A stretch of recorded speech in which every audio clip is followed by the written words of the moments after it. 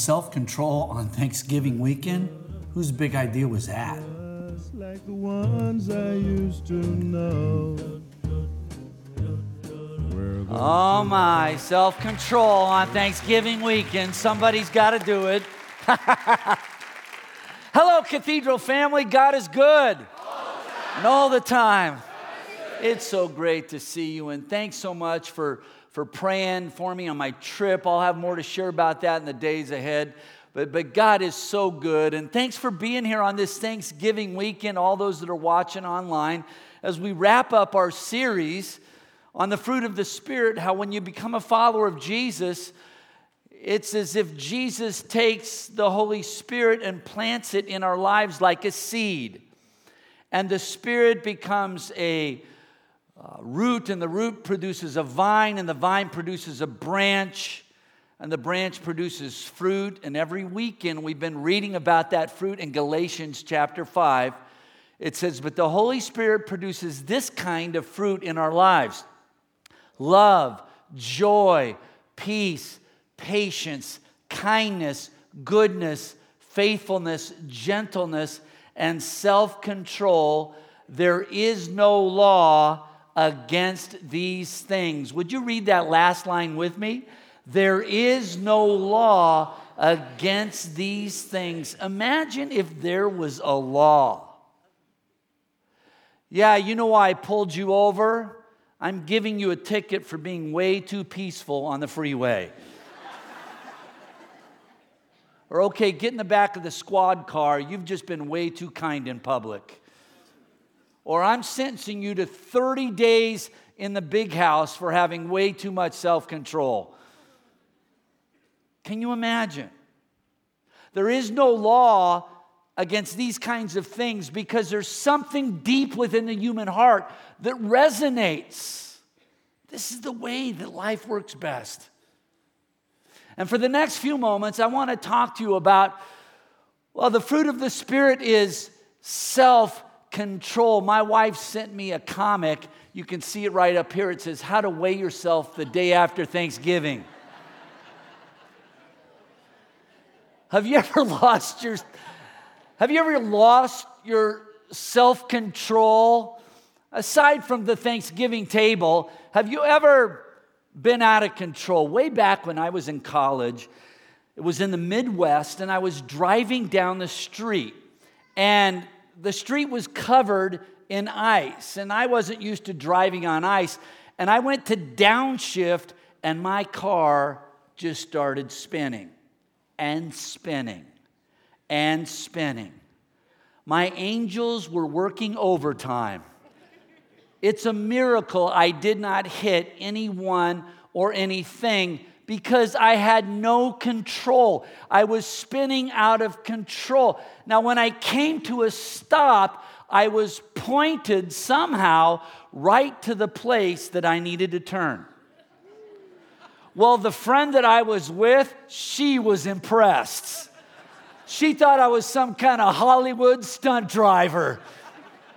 And of course, I played the part. I just said, this is how we roll in California, yeah. This is how we roll.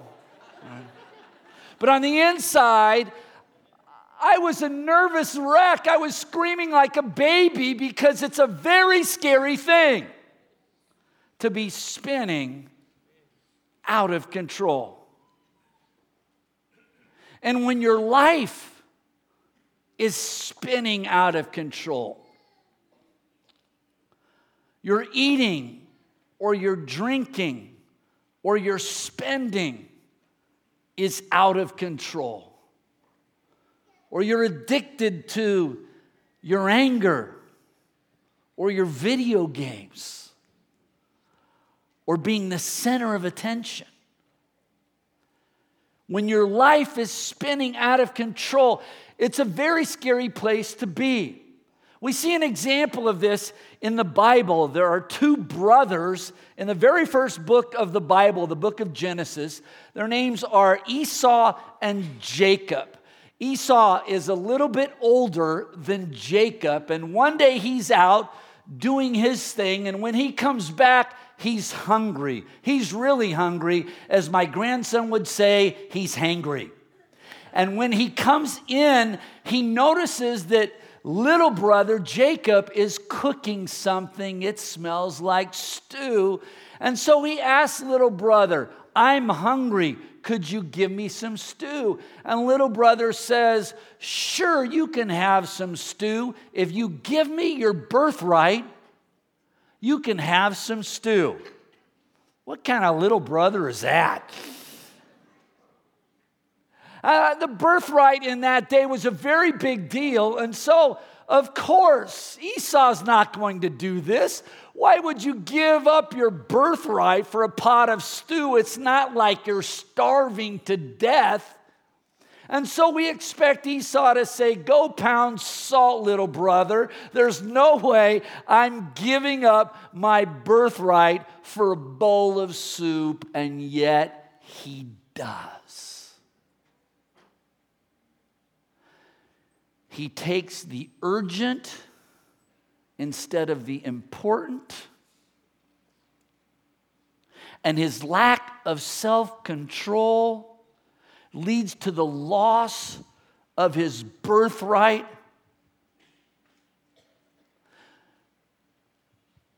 Our lack of self-control can leave us vulnerable. That's why the Bible says in Proverbs chapter 25, like a city whose walls are broken through is a person who lacks self-control. Because we're open up to all kinds of things. We're vulnerable to all kinds of things when we do not have self-control. But the good news today is that the Spirit is alive on the inside of us like a seed. Amen.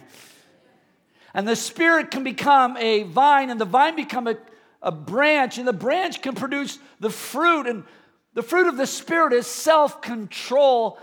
That's what happened in the life of one young man here at Cathedral. I received his praise report recently, and his life was spinning, just spinning out of control.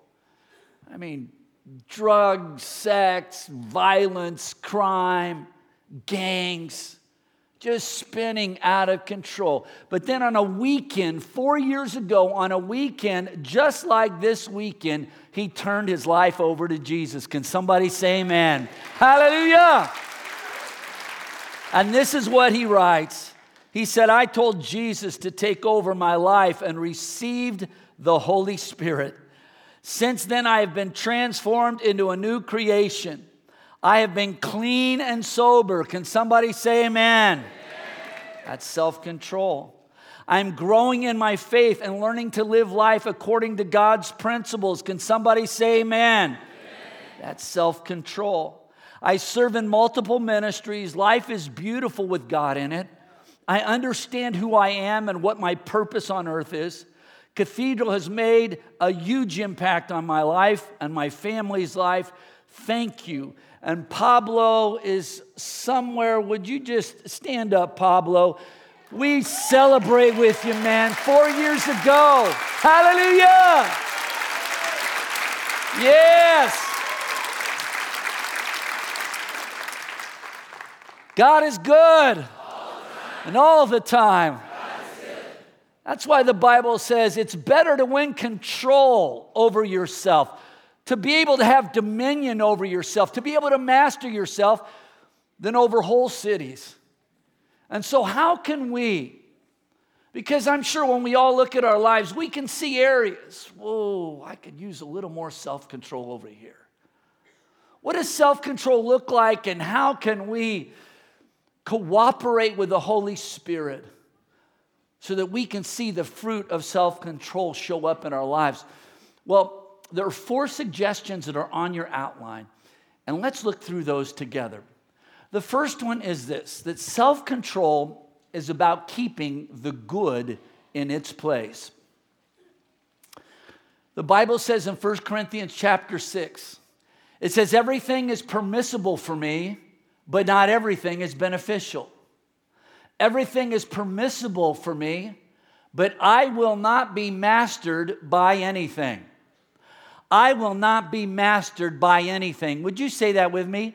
I will not be mastered by any. Make it your faith declaration today. One more time. I will not be mastered by anything. I heard about a preacher who was preaching a sermon on the importance of moderation. He talked about never overdoing it. Don't overdo it. Always practice moderation in sleep, moderation in eating, moderation in working, moderation and in play, moderation, on and on for 2 hours. He preached about the subject of moderation and not overdoing it. And at the end of his sermon, he's shaking hands at the back door, and a little old lady says, "Pastor, that was a great sermon, but I think you overdid it." Moderation. See, self-control is about practicing moderation and not overdoing it. Because even a good thing, when you take it to excess, even a good thing can become an idol.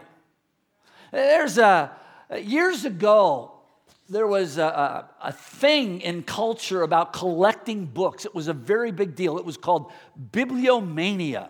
People were into collecting lots of books. And there was a novel that was written about it. And in the novel, it talks about a man who wanted to collect a copy of every book that had ever been written. And so you could look at his walls, and there were first editions lining the walls. And then the books began to fill up tables and begin to be stacked on the floor. And then they took over one room, and then another room, and then another room. And eventually he moved his wife into the garage. Hello.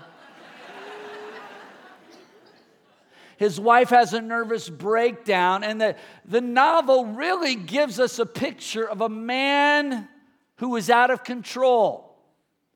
He no longer possessed his books.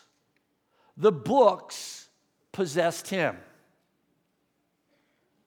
And what moderation is, well, it's making sure that the good gift of God does not replace the God of the good gift.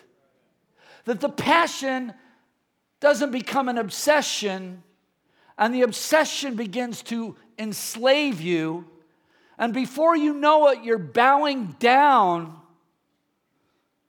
to the obsession, and it becomes a false god in your life. And what moderation does is it makes sure that the good gift of God does not replace the God of the good gift. That there's only one thing I will serve in my life. There's only one person I will serve in my life, and his name is Jesus. Can somebody say amen? Hallelujah! His name is Jesus. The Bible says, "Plant your feet firmly, therefore, within the freedom that Christ has won for us. And do not let yourselves be caught again in the shackles of slavery." I will not be mastered by anything except Jesus. So what's one activity for maintaining moderation? Here's an idea that you can try. Practice the discipline of fasting. Fasting is when you voluntarily abstain from an activity for a spiritual purpose. For example, we live here in the hub of the high-tech universe, and we're all connected to technology. Well, what if we all did this? Because maybe we're all a little addicted to technology. So here's an idea. What if one day a week, or if not that, maybe one day a month, you just live that day unplugged? Are you kidding me, Ken? I mean it. You just, no Facebook, no Twitter, no Instagram, no texting. For one day, you live that day unplugged, and you just say to God, God, I enjoy technology, I love technology, but I am not ruled by technology. You are the only ruler in my life, and I worship you this day. Amen. Hallelujah. I will not be mastered by anything. Say that with me. I will not be mastered by anything. That's self-control. Now, here's the next idea when it comes to self-control. Self-control is about keeping the bad in its place. Keeping the bad in its place. In Galatians 5:13, it says, you, my brothers and sisters, you were called to be free, but do not use your freedom to indulge the sinful nature. The wrong things the sinful self does are clear. Committing sexual sin, being morally bad, doing all kinds of shameful things, worshiping false gods, taking part in witchcraft, hating people, causing trouble, being jealous, angry, or selfish, causing people to argue and divide into separate groups, being filled with envy, getting drunk, having wild parties, and doing other things like this. Because you were called to be free. Say that with me. You were called to be free. I am called to be free. Say it with me. I am called to be free. And the Bible says, use your freedom not to indulge yourself. Use your freedom to control yourself. Because when Paul was writing these words, there was a group of people, and their philosophy of life was indulge yourself. Because the material world didn't really matter. And so whatever you felt like doing, go ahead and do it. The goal of life is not to control yourself. The goal of life is to indulge yourself. And the more things change, the more they stay the same. Does anybody remember the song that went to the top of the charts, It's My Prerogative? It goes this way. It says, it's the way I want to live. It's my prerogative. I can do just what I feel. It's my prerogative. No one can tell me what to do. It's my prerogative. The goal of life isn't to control yourself. The goal of life is to indulge yourself. And then the Bible gives this different way of thinking that you are free. And use your freedom to control yourself. Instead of indulging yourself, use your freedom to control yourself. How do we do that? How do we do that? Here's one idea to give to you, and I encourage you to write this down. The idea is this: you were called to be free, so put yourself in position to succeed. Put yourself in position to succeed. There was a mom who was making cookies, and when she was done making the cookies, she put them in the cookie jar, and she told her little boy, she said, now listen, I don't want you getting into those cookies before dinner, so you stay away from those cookies. And the little boy said, okay, Mom. Well, Mom was around the house cleaning and doing other things, and then she heard some commotion in the kitchen. And so she called in and said, now, honey, I told you, don't get into the cookies before dinner. I hope you're not into those cookies. And the little boy said, well, Mom, my hand's in the jar, but I'm resisting temptation. Now, what's going to happen if he keeps his hand in the jar? He's going to give in. Put yourself in position to succeed. And that means as far as is possible, as much as is possible, remove the temptation. Stay away from the temptation. Get your hand out of the jar and get away from that temptation as best as you can. As my friend Pastor Shelley puts it, don't go there, girlfriend, right? There's been some interesting research on the whole subject of willpower.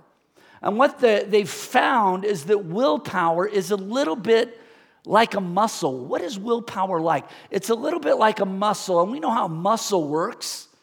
If you exercise a muscle, that's how you strengthen it. But have you ever exercised a muscle too much and where you fatigue it and it gets worn out? And they said the same thing can happen to willpower. If you have your hand in the cookie jar all day and all night and all week and all month, it fatigues your willpower and you're putting yourself in position to lose. So instead, here at Cathedral of Faith, God has called us to win. Can somebody say amen? God has called us to be winners. And so we're going to put ourselves in position to succeed. And as best as we can, we're going to remove the temptation and stay as far away as we can. Don't go there, girlfriend. Victory and freedom is what we're aiming for, because we are called to be free and to live in freedom. Let's give God praise. Amen. We're called to live in freedom. Hallelujah. I am called to be free. Say that with me. I am called to be free. We really are. So what can self-control look like? Well, here's another way of thinking about self-control. Self-control is about keeping desire in its place. It's about keeping desire in its place. Look at what the Bible says about desire. It says, let no one say when he's tempted, I am tempted by God, for God cannot be tempted with evil, and he himself tempts no one. Because God is good and all the time. But each person is tempted when he's lured and enticed by his own desire. And then desire, when it is conceived, gives birth to sin. And sin, when it is full grown, brings forth death. When it comes to desire, let me explain it this way right up here. That when you were born, God gives you certain instincts, certain desires. And there are some religions that teach that the aim of life, that if you get rid of all of desire, that's what will give you self-control. Remove desire and you'll have self-control. But that's a little bit like taking a computer and removing the motherboard from the computer. I mean, if you remove the motherboard from the computer, you still have a shell of a computer, but it's not functioning like it was meant to be. And so God puts desire on the inside of us. It's part of what makes us fully human. And that the goal then is to fulfill that God-given desire in the right way. But what temptation does is this. It appeals to that desire, and it lures it, and it entices it, and it gets you to try to fulfill that desire in the wrong way. Do we have any fishermen in the house? Anybody go fishing every once in a while? You know, I heard about a man who was going ice fishing. And so he was out there and he drilled a hole right here in the ice. And he heard a voice say, there's no fish in there. And so he walked over here and he drilled another hole in the ice. And he heard a voice say, there's no fish in there either. So he walks over here and he drills a hole in the ground and he hears another voice. There's no fish in there either. And so the man looks up into the sky and says, is this God? And the voice says, no, this is the ice rink manager. See, don't you hate? Missed it by that much, see? You hate when that happens. Now, if you've been fishing, you know how this works, that there is bait. And the bait looks good and smells good. The fish sees the bait. But when the fish takes the bait, what happens? He finds out there's a hook inside the bait. And that hook is attached to the line, and the line's attached to the pole, and the pole's attached to the fisherman. And at the end of the day, there's a frying pan waiting, right? Well, when it comes to self-control, see, the devil puts the bait out there, and he never tells you about the hook. All he shows you is the bait. He never tells you the truth about the hook inside the bait. And one of the best things you can do to resist the temptation is to combat the lie of the enemy with the truth. There's a hook inside that bait. Say that with me. There's a hook inside that bait. Say it again. There's a hook inside that bait. That if I take that bait, oh my, there's a hook inside the bait. The bait's connected to a line. The line's connected to a pole. The pole's connected to the devil. And at the end of the day, there's a frying pan in his hand. And thanks be to God, because of Jesus and the power of the Spirit, we can have victory. We can see through the lies of the enemy with the truth of God. There's a hook inside that bait. Say it with me. There's a hook inside that bait. The Bible says, control yourselves and be careful. The devil is your enemy, and he goes around like a roaring lion looking for someone to attack and eat. There's a hook inside that bait. But if we combat the lie of the enemy with the truth of the Word of God, through the power of the Spirit, we can have victory in Jesus. The devil may be a lion, but Jesus has pulled all of his teeth. Amen. Let's give God praise. Hallelujah. Hallelujah. So how can we build more self-control? How can we cooperate with the Spirit who's producing self-control in our lives? You know, we can aim for moderation through the practice of fasting, and we can stay away from the bad by removing temptation from ourselves when possible, getting away from that jar as far as we can. And then we can remind ourselves that there's a hook inside that bait, and God's a good God and wants to rescue us from that kind of life. And then finally, self-control is about discipline. Self-control is about discipline. Discipline, having discipline in its place. There's a video that I saw of a very disciplined dog. Watch the screens and you can see it for yourself. You're not going to eat that, are you, Clark? Nope. Because you're focused and you're disciplined. And you know that you are not going to eat that until I say, go. That's one disciplined dog, huh? Well, when it comes to discipline, listen to what 1 Corinthians 9 says. It says, every athlete in training submits to strict discipline in order to be crowned with a wreath that will not last. But we do it for one that will last forever. That is why I run straight for the finish line. That is why I'm like a boxer who does not waste his punches. I harden my body with blows and bring it under complete control. Complete control. Dr. Wayne mentioned it earlier, and I just want to also give a props to the Cathedral of Faith family. It was our goal. This was a huge goal to try and have 300 people come out from the Cathedral of Faith for the turkey trot, and we didn't hit our goal. We went way past it. We had 350. Can we give God praise? Hallelujah. Way to go, Cathedral family. And just on a side note, there were so many personal stories. I talked to one guy from the church, he came up to me after the race, and he told me that because of diabetes, he had lost some of his toes, and he asked the VA if he could participate in the race. He wanted to so bad. And the VA gave him the okay, and afterwards he finished the race, and he looked at me with big tears in his eyes, and he was so happy to be able to participate. All I've got to say is the Cathedral family is the greatest family in all the world. Let's give God praise one more time for the amazing church family we have. Amen. And you can see some pictures up here. Here's me and my daughter, my grandson, Dr. Wayne, and here's a little part of the group that ran. And right here, this guy in the middle, this is the guy who won the race.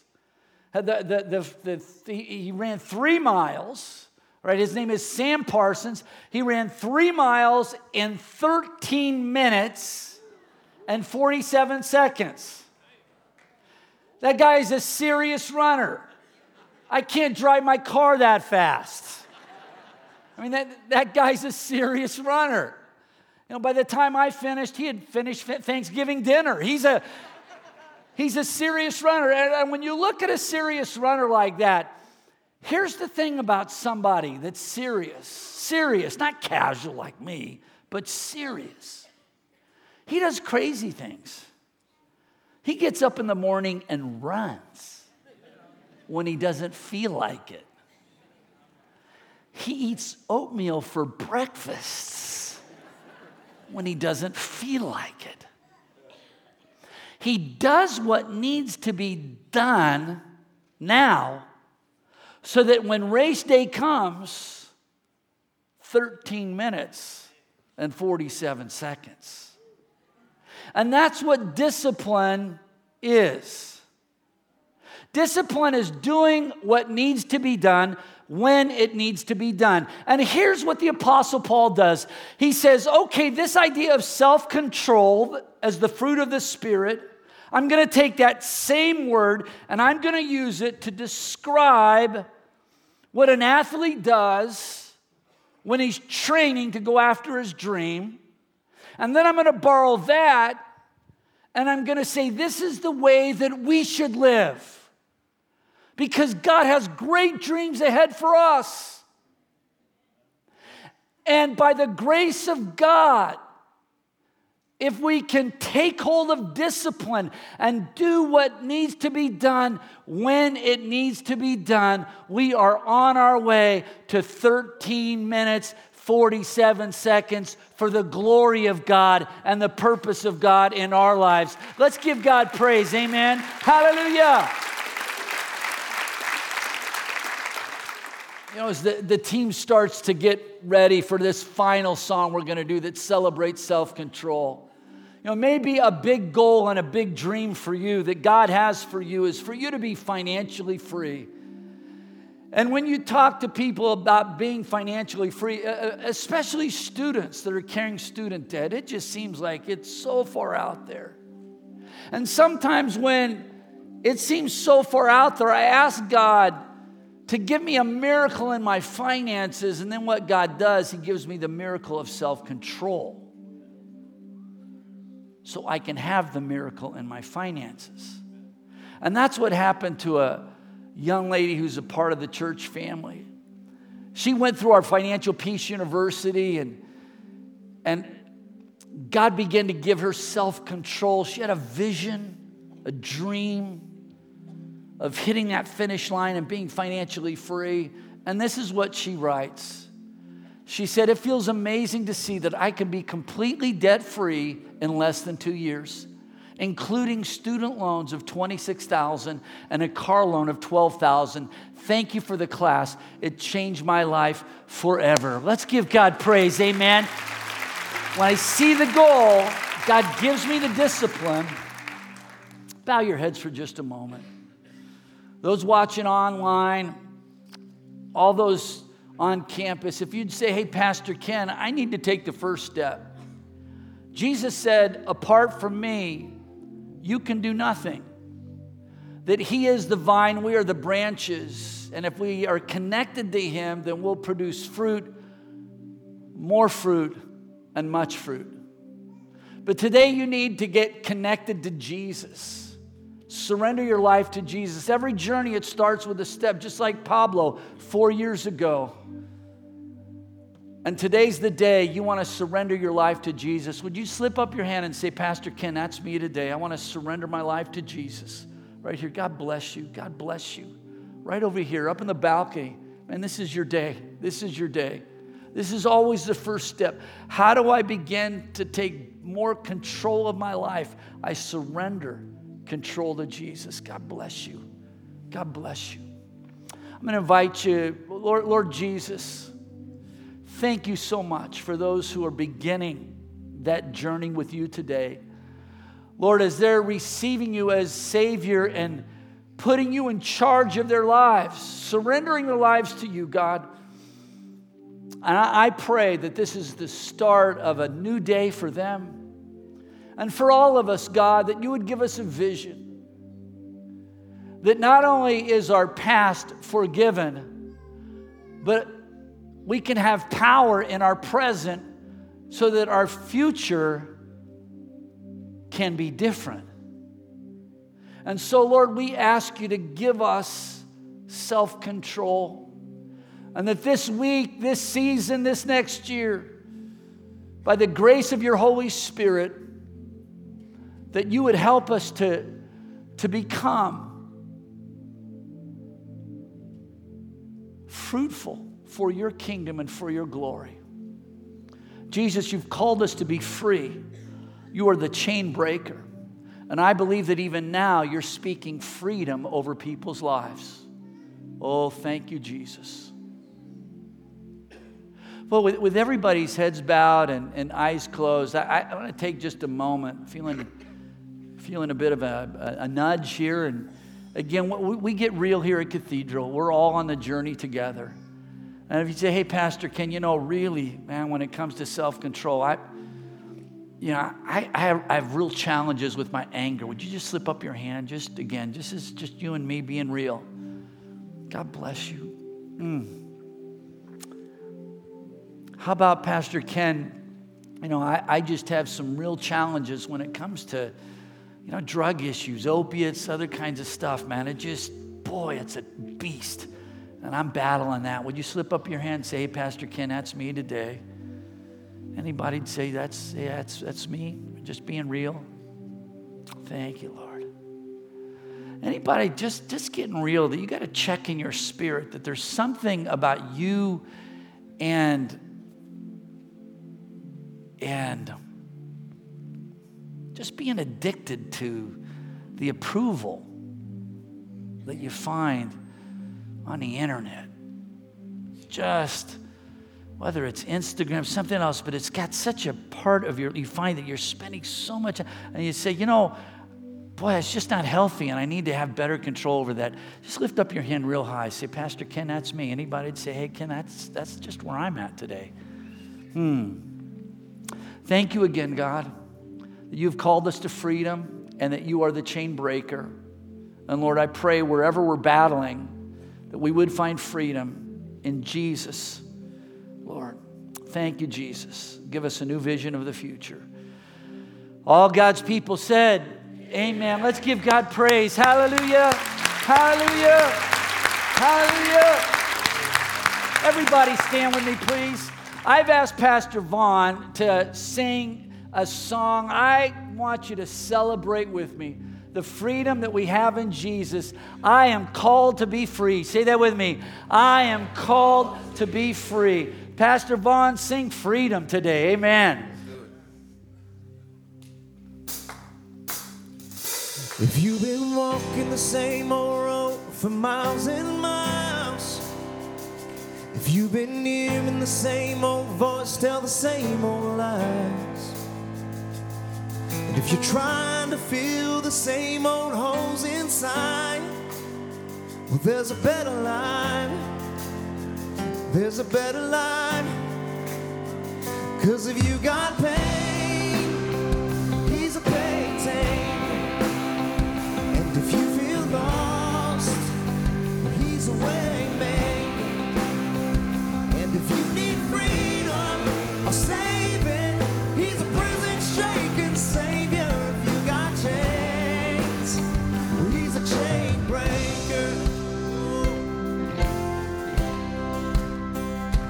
We've all searched for the light of day in the dead of night. We've all found ourselves worn out from the same old fight. And we've all run to things we know that just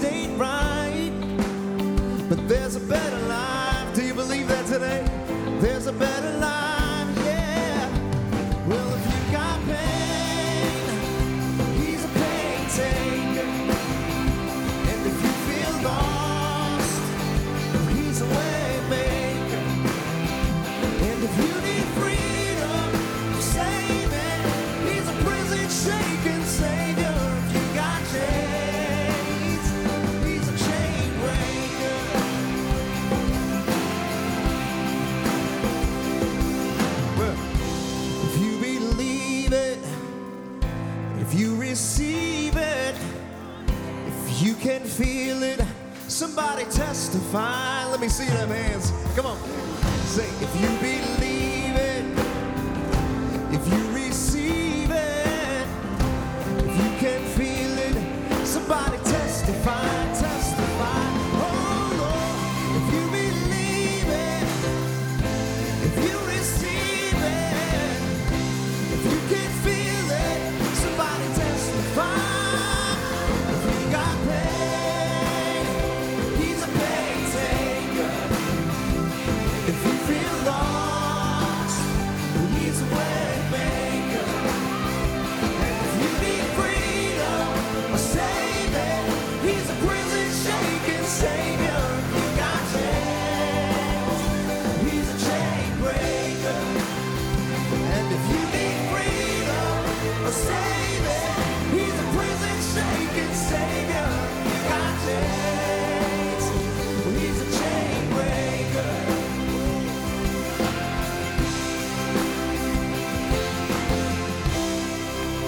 Yeah.